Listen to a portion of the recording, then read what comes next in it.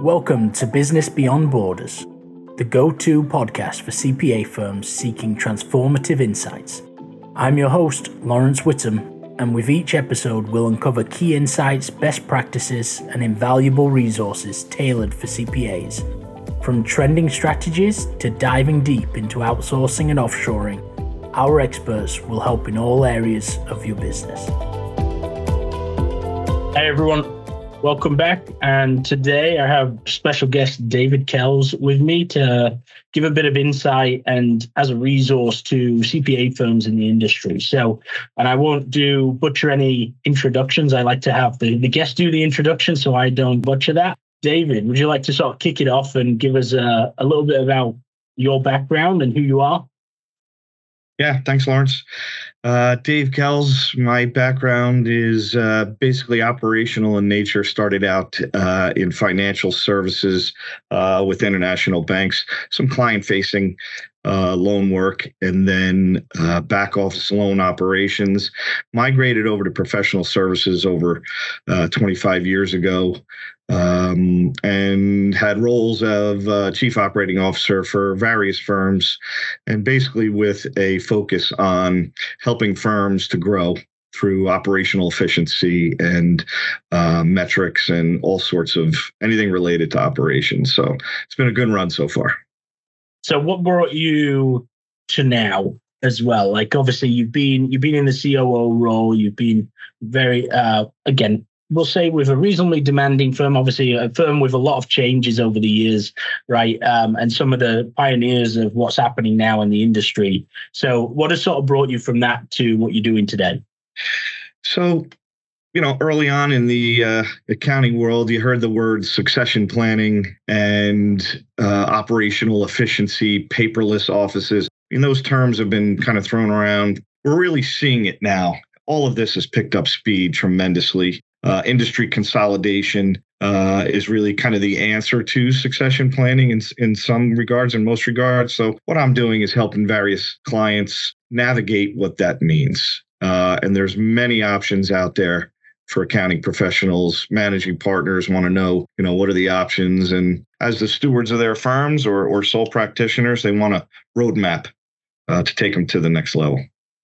So can you share maybe some of these bigger projects, like a significant project that you've sort of worked on over the years? And obviously there's been a number of them, but a lot of them aren't just sort of one and done, and it's a quick transition, right?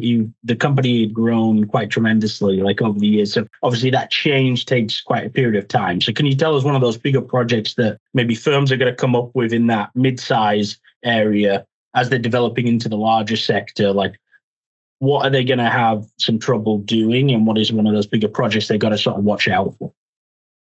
Yeah, well, it all comes down to setting the stage for the future. And in order to do that, you really need the basics as far as practice management. So that's a practice management system. That's your tax software. That's your A&A software. So big projects I've been involved in are totally revamping the technological infrastructure of these firms. Ground up, scrapping practice management software, putting in best of breed so that can handle scale, growth, but also being able to be nimble, right? When you're doing transactions, if you're a firm that's looking to do a couple transactions as far as bringing in firms, you need to be able to do it quickly. You need to be able to ingest that data into your platform and then be able to utilize that data. So you need technology is the play right now. Firms that don't have technology as their foundation are struggling, and they're the ones that need it. Cool. Yeah, it's definitely, again, all the talk with Gen AI and again, technology in general, right, is just developing so quickly and has developed a lot quicker over the past couple of years, especially when it relates to the accounting and tax industry, really. So it's very, very important to relook at everything again now because there's so many improvements. So now, what are your core areas then that you're looking at? So obviously you sort of just touched on that technological side. You've got a lot of experience doing a full revamp, essentially with some of these firms. And I'm assuming you don't just help from the advisory perspective, you can help with certain implementation sides of things as well, and really somewhat get a bit of your hands dirty to really get in there and help. But what are those core areas? Yeah, Exactly right. Get your hands dirty. I mean, I've done it personally for 25 years. So when I come into a small to mid-sized firm, we sit down and talk about how they're structured currently. So I'll take a look at from an operational efficiency standpoint, how are they handling the fundamentals, right? In an accounting profession, you're selling time. Are you accounting for your time properly? That's both billable time and non-billable time. There's plenty of information that can be derived from how professional you are utilizing their non-billable time. Then you come into bill for your time and collect for your time. So you come in and you make sure that your DSO numbers are down, somebody's minding the store, your bills are getting out on time. Those are the fundamentals. You take care of those fundamentals, people can focus on client service and growing the business. Other areas that I focus on, we mentioned M&A. There's a whole host of things that go on with that, from pre-deal, doing the deal, and post-deal. So you need a solid playbook, but you also need to make sure you deal with all of the intricacies prior to doing any of those deals. And then, a key topic now is, offshoring as a way to help retain talent. I look at it as an insurance policy to make sure that you can handle your client workload while not burning out your staff and not needing to spend huge recruiting dollars, but more focus on retaining the staff that you have. Yeah. And then, so let's go somewhat one at a time. So let's say the M&A side of things. And obviously there's a lot of transactions going on in the industry, a lot of new capital coming in as well, new types of buyers coming in because of law changes over the recent years as to who could own a CPA firm, right? So I guess first off, what are the key challenges that a lot of these firms are facing right now? And maybe some of those solutions that you can help with as well, along with those challenges. Well, firms that are looking to do a deal have challenges either in human resources. They don't have the talent. I've heard time and time again from managing partners and regular line partners that they're turning work away. They don't want to risk their current book of business by focusing on potentially new business because they don't have the people to do the work. So that's where an offshoring scenario comes in. But I will tell you that these firms are being challenged with, they don't have their own house in order. You've got to take a first look at your own house to make sure you're ready for an upstream merger or one of these strategic investment partners to come in. If you don't have your firm metrics in order, solid KPIs, solid structure, top to bottom, from your service lines down to internal operations, it's going to be a challenge when these strategic investment partners come in and want to know really how your operations are running. Yeah, and I say the same thing on the offshoring side. I'm sure you do as well. I mean, it's the KPIs, and a lot of the times it's problems internally that cause a lot of the disruption. It's just either firms aren't ready for it or they're not structured in the right way to make it work, right? And it goes in a lot of cases, right? But it's especially in like a merger and acquisition. At the end of the day, you're bringing completely new culture to the firm. Essentially, you're trying to gel those cultures. You don't want there to be tech problems as well, because that's just going to cause even more frustration between the two, right? Yeah. And when you utilize any kind of offshore solution, it comes down to metrics, right? You want to have the systems available to analyze that data, and bill your clients properly. So what's actually happening in the M&A space specifically? So I know it from an outside perspective. Like I see what's happening. I talk to people helping in that area. But tell us really what's happening and what you see now, and maybe what some of those future trends are in the M&A side of things that we're going to see. Well, what I'll just say, the one word is pace. So the pace of M&A deals in the accounting space is just at a frenzy. And what I'm also seeing is large investment groups, private equity, et cetera, these type of strategic investment partners are coming further and further downstream. And this is just logical. As a lot of the top tier firms make their deals, they're coming further and further downstream. And I will say that there's no size firm off the table. You could have a sole proprietor doing $1 million book. There may be a need for an investment partner in a geography, a specialty. So don't count yourself out of the game because you think you're too small. And the trend is only going to accelerate in that regard, in my opinion, as more and more entrants into this industry come on board. Now, and just to put, again, you mentioned pace. right? So just to put it into perspective, from my understanding, like really wealth management and private equity only could really get involved in the buying of firms anyway, and the acquisition stages really in the past, is it 3 years or so? So like how quickly is it developed? And like you said, they're already moving downstream, right? So that's happened in a very short period of time, because transactions take a while to close as well, right? So that's the another amazing part. The model, depending on the size of the deal, but we're seeing deals go from LOI to closing in a very short period of time. You've got these investment partners, like you just said, wealth management firms, some private equity firms that are turning deals around in 3 months, and it's amazing. So they've got the structure, they've done the transactions, and they're ingesting firms into their platforms very fast. Wow.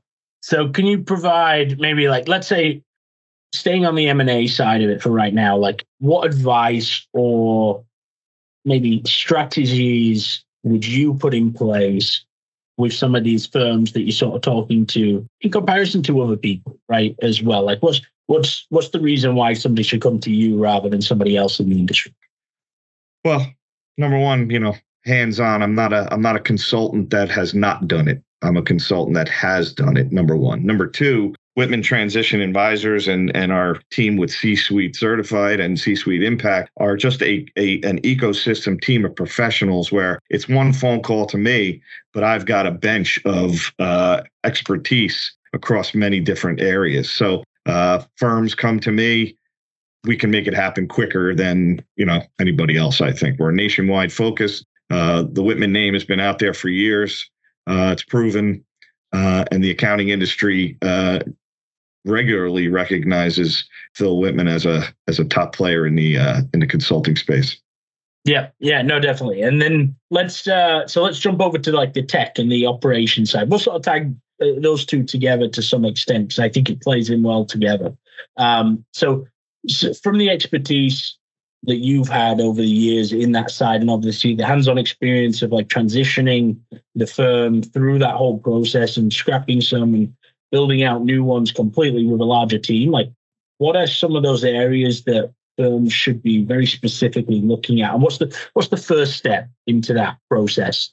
So the first step is really map your data sources and your data integration. So listen, firms have legacy systems, change is difficult. Firms don't want to scrap a practice management system or a tax software. And the problem underlying all this, that systems don't talk to each other traditionally. So either you have to have a really solid internal team of developers with open source systems that allow, APIs to have your own people do the integrations, or you've got to go outside and get brand new kind of best in breed software that's fully integrated already and takes away some of that headache. But the key is to understand what you do have, what doesn't talk to each other, and what's causing you a headache there. Once you identify those areas, you can start coming up with a game plan to fix it. So it's interesting you touch on, because I always like it when somebody talks about non-accountants inside a firm, right? So, and again, the developer side of things. So typically for like a smaller or mid-sized firm, should they be looking at the approach of maybe bringing on a developer to even just help internally anyway, right now, just to, again, widen their depth as to what they can really do internally? Or should they be looking at scrapping and going to a more in-depth solution, right? What do you think is that better approach? And again, it may vary from firm to firm as well, right? An appetite of what they can really do and change they can really make. But what would you say for a small or mid-sized firm? What would probably be the better option? Well, I think the starting point is a commitment to having a sizable line item budget for technology. So let's just start there. Now, what does that mean?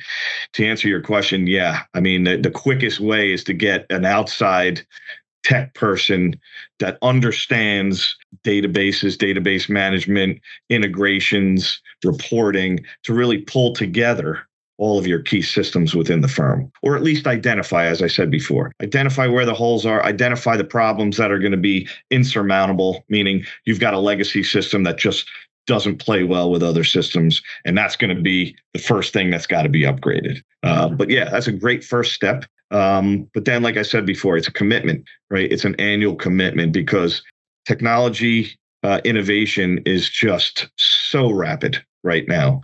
And if you get a key and a core system, right, with open source that you can do some internal stuff with and do some add-ons, that will set you up for the future. And again, looking forward a little bit, so like in terms of what's happening now in the industry, like, and I've seen it as well, like firms really taking on new resources in different areas from the tech side of things. They are implementing certain stuff. There's a lot of hesitancy, I would say, with smaller and mid-sized firms due to lack of understanding, right, around like what AI can really do and how can we really utilize this within the firm, right, without compromising sort of data security or anything like that. I guess what are you seeing in the market right now as to, are they making smaller steps? Are they actually making steps forward now? What do you see? Yeah, so KPIs and AI. I mean, these are buzzwords that have been around for years. But to your point, you need to embrace it and get over the uncertainty of what do those buzzwords mean. There's AI built into now into almost everything. It's there. You don't really know about it, but you got to utilize it. So in that regard, process automation. There's tax software out there where you're scanning in client data and it's populating tax returns. If you're not utilizing that, you're just wasting time. So you've got to embrace some of the stuff that's already out there. Now, leading, large firms are going to be on the cutting edge of what's new, but these tech companies are coming again downstream with their products for the mid-tier and smaller firms now, as again, rapidly as the days go by, this software and this technology is becoming more and more available. So now, what can you give us some metrics or somewhat of the metric side of it in terms of like what efficiencies did you really see when you were implementing like certain pieces of technology internally? Like, is it so that firms can know what to look out for as well? Like, how long did it take to realize some of those gains essentially from implementing this? Well, you'll see the gains immediately. If we're talking about tax processing, you'll see the gains immediately from a tax prep. The hours involved in tax prep when you start utilizing some of this technology. And what that does is takes those headcount, that staff, right? If you want to retain the good staff, you're going to train them on higher level work, right? Keeps them more embedded in your firm. Hopefully keeps them more engaged with better mindful work than mundane robotic type processes. Yeah. So it's a recruiting tool, but it's also an efficiency tool. You can do the same amount of work in way less time, and that's just a margin booster, right, internally to your bottom line. So maybe like, what is one area that somebody listening can go and do quite? And I use the term easy lightly, right? But what is the first step that can be taken for a lot of these firms to really dip their toe in the water quite lightly, but really see some benefit from it, so that they can also share it internally in terms of with other partners and say, guys, this is working, right? And get that investment. Because again, there's generally in multi-partner firms, it's difficult to get everybody's buy-in to it, right? Until they've seen it. Well, listen, I talk to managing partners a lot, and it's going to come from the top. But 9 times out of 10, the software that these firms currently have do have functionality that they're not using. So that's number one. Identify all of the functionality that your current systems are using, and then number 2, can you integrate with other systems? Because as we all know, paper manual processes are a thing of the past. If you want to be any type of firm for the future, you've got to put all of that aside, rely on the technology, get over the hurdle of, do I trust it? Can I get buy-in of all my partners, et cetera? So it's really an assessment. And I think right off the bat, you're going to see that embedded within stuff you already are paying for is functionality that you're not using. Yeah. And then what about, so let's go to the outsourcing and offshoring aspect to it, right? So obviously a lot of, and that also ties in with the operational aspect as well, right? So this is, like you said, it's a key topic that everybody's been talking about for especially the last couple of years now. And if they're not even outsourcing or offshoring, they could be using virtual staff a lot more, right? And team members globally and or nationwide at least, right? So what do you see in this industry right now as to the embodiment of doing that, right? In terms of the acceptance around it in comparison to, let's say, 4, 5, 6 years ago, right? Because I know, for example, your prior company, Citrix, I mean, they've been in and exploring it for probably 8 to 10 years or so, right? Easily by now, right? I mean, the big four have been doing it for 30 years, 40 years or so now. Like, so, but a lot of the smaller firms and mid-sized firms, they've maybe only done it for a year or two solidly, right?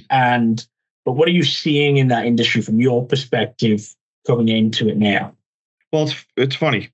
COVID has opened everybody's eyes to the fact that a staff person doesn't need to be sitting in the cubicle next to you or down the hall. So that's one thing. That's allowed more tax professionals, more accounting professionals to understand that we're basically outsourcing work. You're outsourcing to an employee that happens to be sitting in, the Midwest or whatever the case may be. But to your point, firms have been utilizing offshoring for years, and it's a major bottom line margin tool for firms that embrace it properly. So it doesn't matter if somebody's sitting in another country. If you've got the internal systems, the proper security controls in place, it's just another extension of your firm. Now, you're the expert on this. There's many flavors of that. And the way that these firms need to embrace this is to try some of the different flavors of it. And if you're growing to an extent that demands it, build your own operation internally. I mean, that's my experience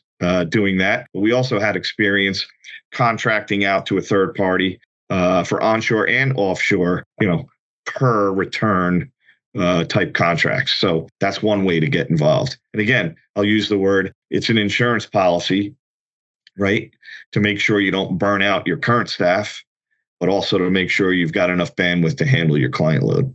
Yeah, and it's good having you here that because you were hands-on in that relationship, right? You were actually doing it for a firm, right, during that time. So I guess what is, and I'm sure it was all hunky-dory the whole time. You've probably had no stresses, there was no stress that came from it whatsoever, and it went perfectly. But what are some of those main challenges that maybe firms are going to definitely see, right? And they need to, again, maybe shift mindset a little bit towards, and again, I say it in the sense of, these are people we're dealing with, right? Whether they're a third party, whether you're building your own, at the end of the day, you're now dealing with people with quite a different culture than what we've dealt with. And it's not a bad thing, but it's that you have to be a bit more open-minded to, there are going to be changes and different ways we have to manage them and different ways we have to grow. What did you see and actually physically deal with internally? Well, we dealt with the gamut of issues. Data security. Everybody said, well, is the client's data secure? I mean, you've got to overcome that hurdle. It's very easily done if you've got the right team in place. Partner buy-in. My clients will never want somebody working in a foreign country to deal with that. You have an open and honest conversation. You've got engagement letters that cover that. And then we built the operation internally. So you've got to treat that operation as just another office, just another department. They're part of the team. Once you get over that, it comes down to, just like any other challenge, even with your own firm, do I have the right person doing the right job? Is the person, no matter where they're sitting, technologically advanced enough to handle this type of client work? So that's just due diligence on the hiring process. Do we have the right people? Do they have the right skill set? And once that happens, buy-in starts to take place. And then once it does, there's benefits. There's many benefits that come out of it, right? Financially to the firm is a huge benefit, but the time difference can be used to your advantage. You send somebody some work today, when you come back in from a US based perspective, you come back in and work tomorrow, the work you asked to be done yesterday is already done. It's on your desk, ready to go. So plenty of advantages. Most of it's buy-in, and whatever pushback that we received along the way was overcome. And it was overcome because we did it the right way. Now, so how did you guys start, right, from that perspective? Because you guys, again, you said you've tested it out a little bit, right? You tested the water with some third parties, and then you went on your own to build it, essentially, right? So I talk quite a lot about the investment side of it, especially with mid-sized and larger firms, right? In terms of there are different ways that you can invest and start, but a lot of firms I see don't put that initial investment into, let's say, getting a vice president or getting an operation lead over there or getting somebody on more of a C-level executive side that can really help you and advise you how to grow it out. But what was your first step? Was it more that you had a few team members and you sort of built out around that? And when you got to 20, 30 people, then you got a C-level exec, or you had a partner internally? What was that? What was your situation? Yeah, we put in place what's called like an office managing partner, because we called it just another office and just happened to be sitting in India. But before that, you've got to do your homework. You've got to invest in legal assistance to set up the right entities in India. There's plenty of law that you have to get past and structure, right, the entities the proper way. So once you get all that done, yeah, we put in place, a senior type person, managing partner of that office, and they were in charge like any other office we had on the U.S. side, right? They're in charge of everything. It's their operation. We've got internal resources on the U.S. side, to backstop and help with all of that, but they've got to do everything from recruiting, HR, performance reviews, managing scheduling, and see what the KPIs on turnover of the work product, right? And the how good the work product is, handling the feedback, just like any other office. So I think we invested in that office, to answer your question, just like we would have invested in any office on the U.S. side. Yeah. And then one of the challenges that I see a lot is with getting work over to them, right? In terms of like, if it's a mid-sized firm, multiple partners there, getting enough work to then scale, right? And to really like make sure that partners are pushing enough over as well. How did you guys overcome that challenge essentially as well? Like, did you have goals that you were set up and like, guys, this office has to push this much work over this year, or what was the way that you guys handled that challenge? So we started with billable hour targets for business lines, geographical offices, business units, et cetera. And then you gotta measure, and then you gotta hold people accountable. So we were open and transparent in our reporting. We had monthly reports that showed, the work that was going to India, and we did have honest feedback about what was the quality of that work product coming back. And if it needed tweaking, we made sure it did. We also had a major training program as well. It goes back to your other question on investment. You got to make sure, your offshore staff are trained just like you would train anybody else. And then we did an exchange program. We had some staff from the India operation come to the U.S. side and vice versa. And this just helped to solidify the culture and the communication. And once you overcome those things, like I said before, it just becomes another extension of your current U.S.-based operation. I guess, where do you see the future going with this? And you can sort of round it off with a bit of everything that you've covered, right? In terms of, obviously, there's a lot of things happening. It's a fast-moving industry right now in terms of like the different areas coming in, the M&A. We've got operations and technology changes happening rapidly. We've got the offshoring and outsourcing, which is new to a lot of people. So I guess in culmination, right, how does a firm sit and structure, like, what do they tackle first, right? Is it a combination of all of it and you put budgets aside for each one? Is it, guys, this year or this quarter, we're just focusing on this, right? Let's implement one thing here. And then and then we start streamlining it. Like, what is the advice that you would give some of these firms to do? Well, listen, tax professionals deal with government imposed deadlines. So you've got to wrap yourself around a tax deadline and say, listen, we're gonna pump how many returns over, or X number of billable hours per area, because the first headache that everybody talks about is, hey, this busy season was the worst one I've ever seen. Okay, how can we make that better? Our staff were overworked, they're screaming. So all of that gets packaged into a bundle. Say, okay, here's our plan. We're going to take X number of that work, X billable hours, X number of returns for your particular, office. And that's going to help you. Then we're going to measure that. Were we successful, right? You're not just going to let it lay fallow. How can we improve it for the next deadline? How can we improve it going forward? But also any type, it's not just tax work, any type of work, right, can be run from an offshore operation. So what I see the future is more and more of these types of jobs, this type of work being done offshore to help supplement the U.S. operation, not take away U.S. jobs. But also, it's really not isolated to the accounting industry. Every company out there has got kind of an internal accounting department, a back office, if you will. Those types of jobs, those types of work can be done elsewhere, and let your internal folks focus on other things, right? Running the business, educating your staff, elevating the work that they do, retaining them. So, I mean, it's a benefit on both sides.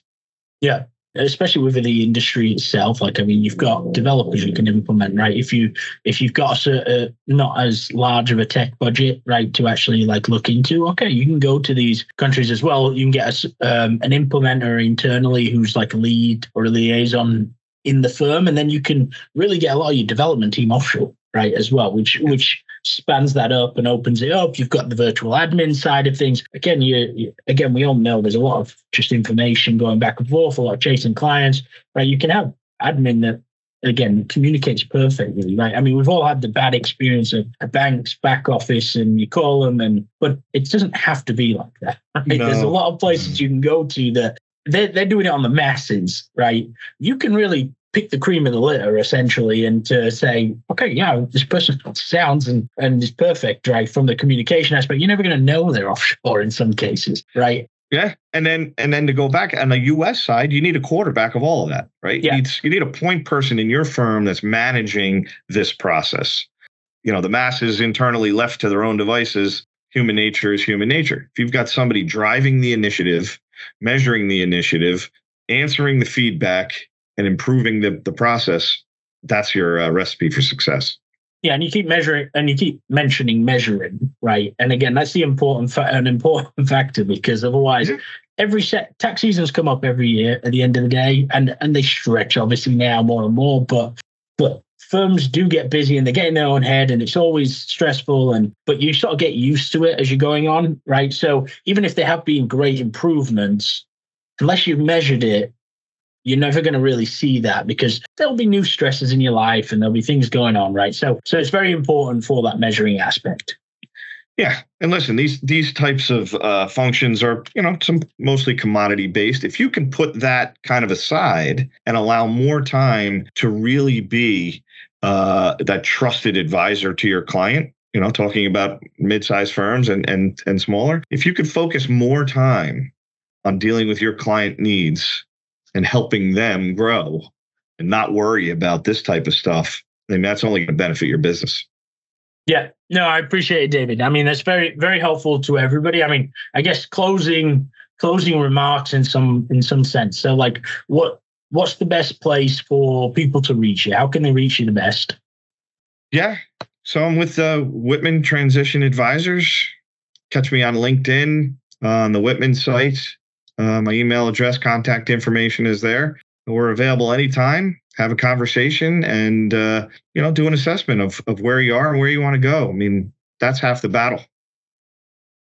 And then what is that final thought that you should want to leave everybody with, right? Especially you cover a few of these areas, but what's that final thing that just the question that firms should ask themselves now, whether it's in the next managing partner roundtable or whether it's in the next meeting internally, what should they be saying to themselves and asking themselves, and then figuring to reach out to?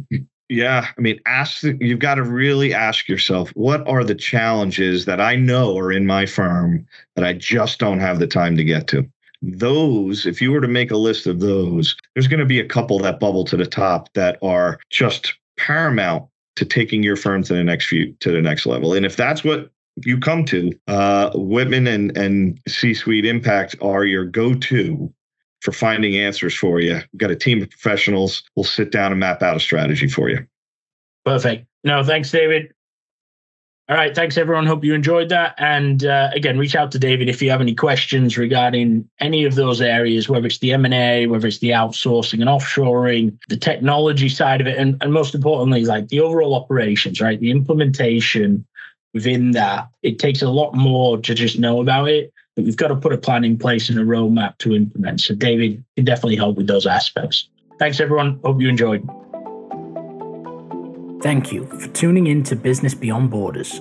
I'm Lawrence Whittam, and it's been a pleasure bringing you impactful insights tailored for the modern CPA firm. Remember, the world of accounting is vast and ever evolving, and we're here to navigate it together. For more resources and episodes, don't forget to subscribe and reach out to our experts. Until next time, keep pushing the boundaries of your business and explore the limitless possibilities beyond borders.